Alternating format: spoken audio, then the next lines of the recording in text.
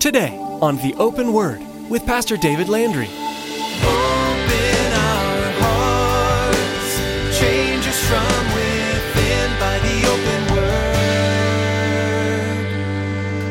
Give us ears to hear your truth and eyes to see the needs around us as we draw close to you. May we thirst for the water that your love brings us. Open our hearts, change us from within by the open word. These people that are getting slaughtered, heads that are being cut off, all kinds of just grossness. I think that's just a small little glimpse of what it's going to be like in the tribulation for all those who will not take the mark of the beast. We think that it's bad over in the Middle East, but when it becomes, in essence, worldwide, take the mark of the beast or off with your head. Worse than that, if you don't take the mark of the beast, it's going to be off with your wife's head or your children's head or your husband's. Those kinds of things that are going to go on. These guys, that's where they come from. And they're singing and they're worshiping and they're praising the Lord in the midst of that. There are horrible atrocities that take place in other countries, and they're often aimed at Christians. Pastor David is reminding us that those terrible things that happen are nothing compared to what's coming. The death and destruction will be worldwide, and it's going to be out of control. Those who think it's a scary world right now will be blown away by what's to come. Thankfully, though, the Lord is patient. He's waiting for all that will come to know Him to make their choice. Choose Him today. Well, let's join Pastor David in the book of Revelation, chapter 15, with today's edition of The Open Word.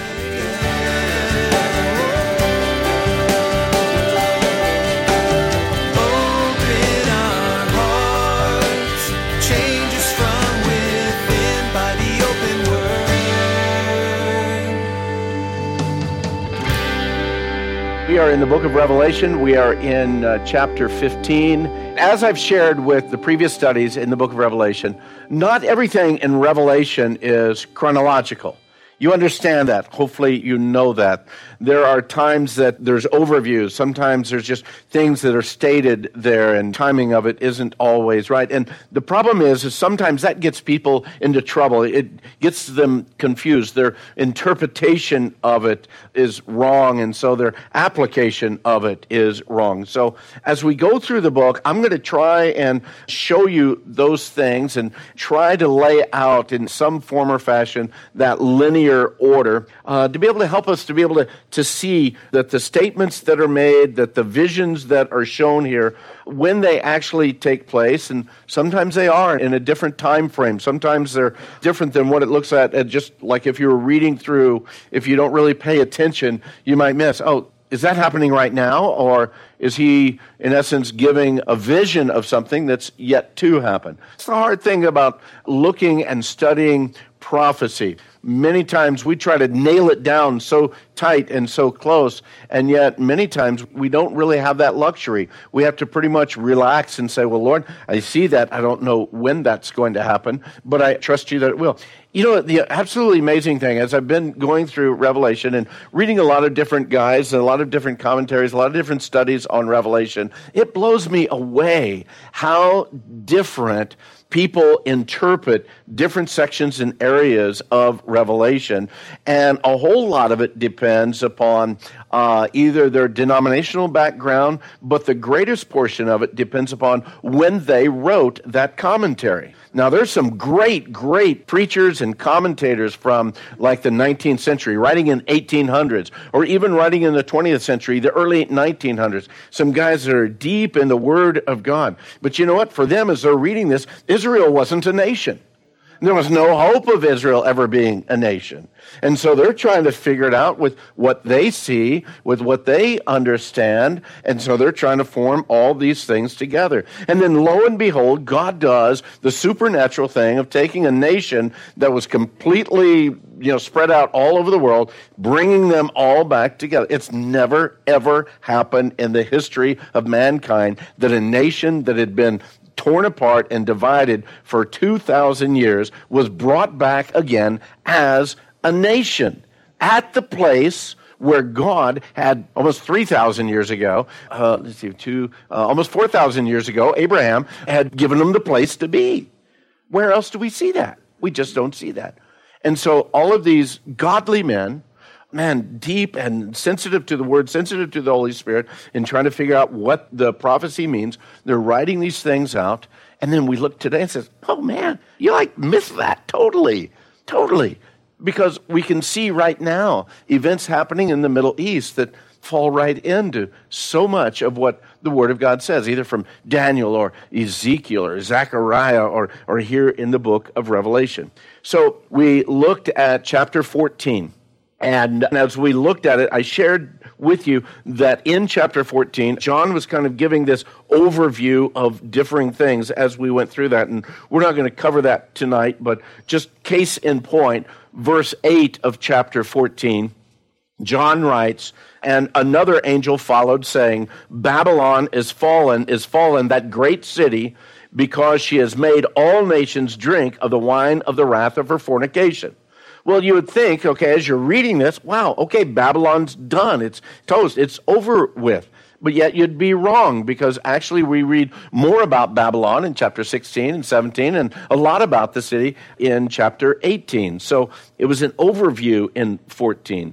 So it's best to think of 14 as what it is. It was an overview, what was going to take place. So now we're coming to chapter 15, and chapter 15 seems to be, as you put 15 and 16 together, 15 seems to be kind of a prelude to move into, or an introduction to, chapter 16.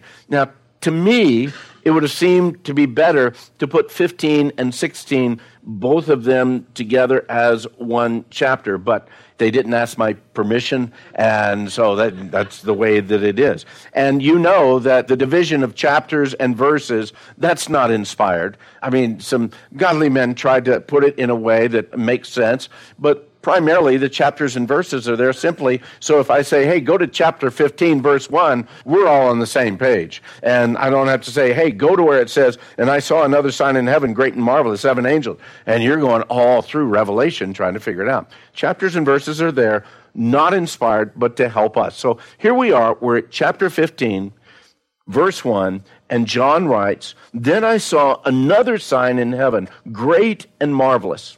7 angels having the 7 last plagues, for in them the wrath of God is complete. And I saw something like a sea of glass mingled with fire, and those who have the victory over the beast, over his image and over his mark and over the number of his name, standing on that sea of glass, having harps of God. So he says, and then I saw. And again, you got to figure out that question in the sequence of events. How does that work out? Are we proceeding chronologically here through a time frame, or is it simply in the sequence that God had revealed this to John? So in other words, God says, here, John, look at this. Hey, now look at this. Now look at this. Were they chronological as far as the time frame, or was it just in how it was revealed to him? Well, not to confuse you, but again, if 14 was given as an overview, John received that overview vision, and then we come to here, then I saw. I think that the events that are taking place in 15 have happened after this, and they're actually in the ongoing process of these trumpets that have been sounding. And now we're coming to not only the 7th trumpet, but we're going to come to the bowls. Once again, the vision that he sees here is now a heavenly vision. He's seeing in the heavenlies. Whereas back in chapter 13, John was speaking about what he saw on the earth. Chapter 14 is an expression of what he saw from a heavenly vantage, and 15 the same way. In 15, as he remains here in this heavenly vantage point, here he declares that he sees another sign in heaven. And this one, he says, it's great and marvelous. I don't think that what he was saying, wow, this is great, this is a wonderful sign. No, I think what he was saying is, wow, this is such a huge sign that I'm seeing. When he says it great and marvelous, it's not that he's pleased with it as much as it's just such an overwhelming thing that he's about to see, that God is showing him. He says, I saw 7 angels having the 7 last plagues, For in them the wrath of God is, what does your version say? The wrath of God is complete or finished. Wow. So John is about to be able to see the finality of the pouring out of God's wrath on the earth. That's pretty awesome to see. It's got to be overwhelming almost to see. It's got to be, for John, almost even heartbreaking to see because of what we're going to be reading in these next couple of chapters. I believe that these 7 angels that have these 7 plagues, they're in addition to any of the ones that we've seen before. This is their job. This is their, in essence, ministry. They're set about doing their master's work, and they've got these bowls here that they're going to be pouring out on the earth. Again, these angels have these 7 last plagues. They're going to be what they call the 7 bowl judgments, okay? And that's the ones that are going to be poured out in chapter 16. And as we look at these bowl judgments, we're going to find that there's a lot of similarities between these and, as we've been going through Revelation, the 7 seal judgments as the seals were opened and different events happened on the earth. And then from the seals, we went to the 7 trumpets, and as different trumpet blasts were happening, different events were happening on the earth. And now we're getting to these 7 bowls. Now, you need to realize that they're not just a restatement of something that's already taken place. There does seem to be some kind of chronological sense to go from the 7 seals, then to the 7 trumpets, and then to the 7 bowls. And I believe that they process along that line. There's similarities to them, but they're not the same. John is very clear that these 7 bowls of wrath, they are where the wrath of God now is complete. So this is kind of like, he's going to say this is where the end of all of this is going. So he now goes on to describe the surrounding area. He says, I saw something like a sea of glass mingled with fire. Something like a sea of glass mingled with fire. Something like a sea of glass mingled with fire. What would that look like to you? You could almost think of like a pristine ice skating ring, almost clear in its vision, but then with almost like red fire under it. Maybe that's what it was. What was it that he saw there? Well, we see this sea of glass actually earlier on in Revelation.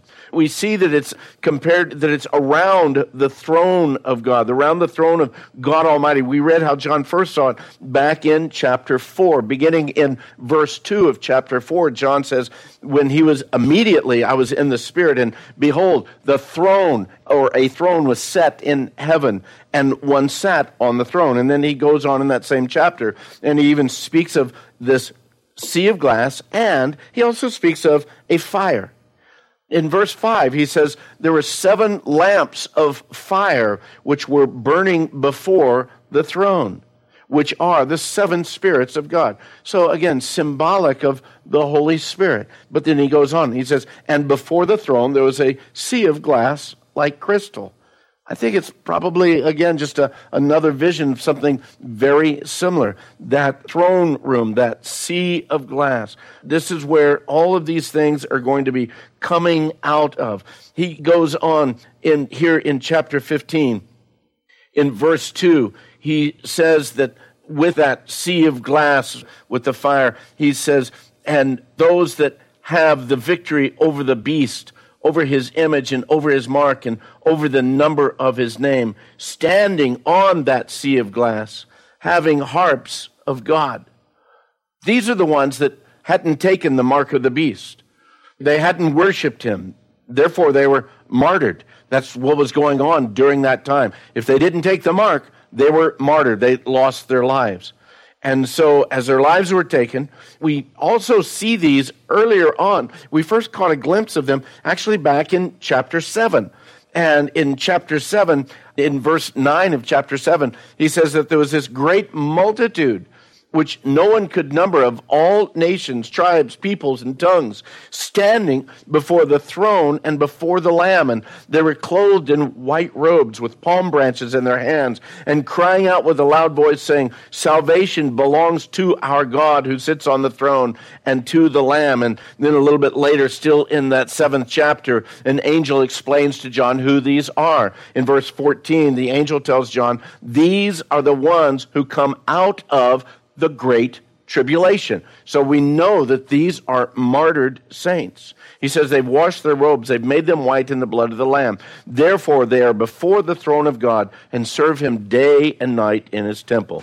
So just as we see back in chapter 7, they're singing. So here in chapter 15, they continue to sing. But here, I love the song that they sing. They sing a special song. In verse 3, it tells us, they sing the song of Moses, the servant of God, and the song of the Lamb. Now, let me stop right there.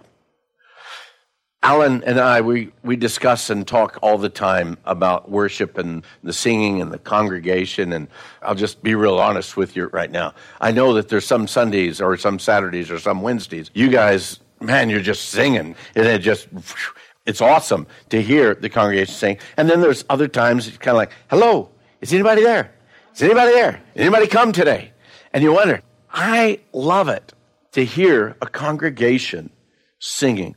Guys, I don't know how the ladies are because I don't go to the women's retreat. But guys, I know when we go to the guys' retreat and you get 300 guys in that room and they're singing, ladies, the guys actually sing when they all get together. They might not sing when we're here, but they actually sing when we're all together. And it's a powerful, powerful thing. And when a congregation comes together in a song, granted, it's a familiar song, easy to sing, right in your key. The congregation is singing and going out. You know what? I know, according to God's word, that pleases God. That pleases God. The word says that our God inhabits the praises of his people. And when his people gather together and praise and worship him, man, that brings joy to our Lord and to our Savior. Well, these are ones that, face it, their life was a whole lot worse than your life and mine up to this point. They've been martyred. We've heard and seen stuff going on in the Middle East, people that are getting slaughtered, heads that are being cut off, all kinds of just grossness. I think that's just a small little glimpse of what it's going to be like in the tribulation for all those who will not take the mark of the beast. We think that it's bad over in the Middle East, but when it becomes, in essence, worldwide, take the mark of the beast or off with your head. Worse than that, if you don't take the mark of the beast, it's going to be off with your wife's head or your children's head or your husband's. Those kinds of things that are going to go on. These guys, that's where they come from. And they're singing and they're worshiping and they're praising the Lord in the midst of that. We find it hard to praise the Lord when we have a tough day, don't we? Yeah, it's kind of, thank you, Lord. Yeah, it's a really bad day, but, thank you. Okay. We'll see how tomorrow works. Okay. He says, they sing the song of Moses, the servant of God, and the song of the Lamb, saying, great and marvelous are your works, Lord God Almighty. Just and true are your ways, O King of the saints. Who shall not fear you, O Lord, and glorify your name? For you alone are holy. For all nations shall come and worship before you, for your judgments have been manifested. I believe that they sang a powerful, powerful song, declaring again the testimony of their lives and the full purpose of God's eternal plan. A plan that God brought together in the Old Covenant and in the New Covenant. They said it was the hope of Moses and it was the fulfillment of Christ. The Old Testament, the scripture, the Lord God Almighty is what they called him. Bob Utley, a commentator, reminds us that this title, Lord God Almighty, it's an allusion to the three most used Old Testament titles for God. When they say Lord, it refers to Yahweh, Jehovah, with that understanding, that meaning that he is the Savior, the Redeemer, he's the covenant God. And then he says, Lord God. The word God comes from the Hebrew word Elohim. Elohim, which was our understanding of who the creator was, who our provider was, who our sustainer of all the life on the earth. And then Lord God Almighty, Almighty, again in the Hebrew, El Shaddai. And that was the patriarchal name of God that Abraham and Isaac and Jacob spoke. Almighty, El Shaddai. So their song speaks of, again, that Old Testament promises of God. But it also speaks of the New Testament, that King of the saints. Throughout the New Testament, Jesus is either directly referred to as King, or through the use of some of his parables, he even speaks of himself along the line of the parable as the King. Jesus Christ, the King of glory, the King of the saints.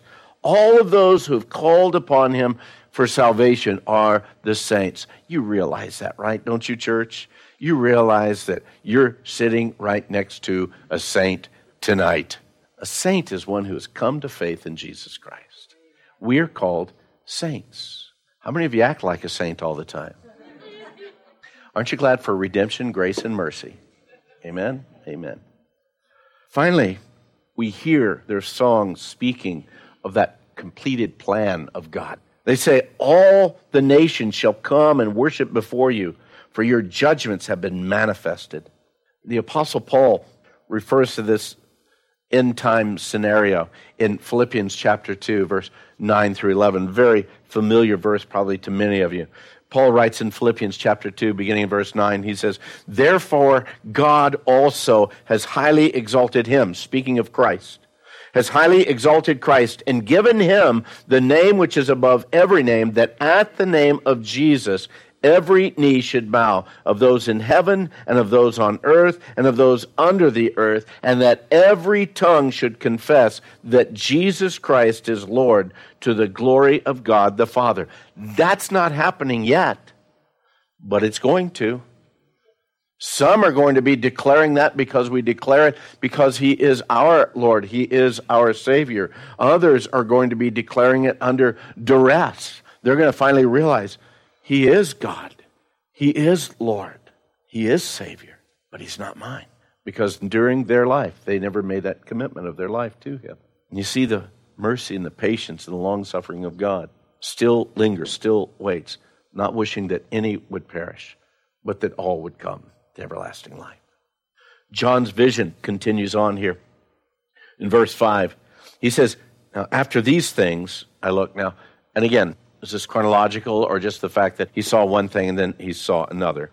After these things I looked, and behold, the temple of the tabernacle of the testimony in heaven was opened, and out of the temple came the 7 angels having the 7 plagues, clothed in pure bright linen, and having their chests girded with these golden bands.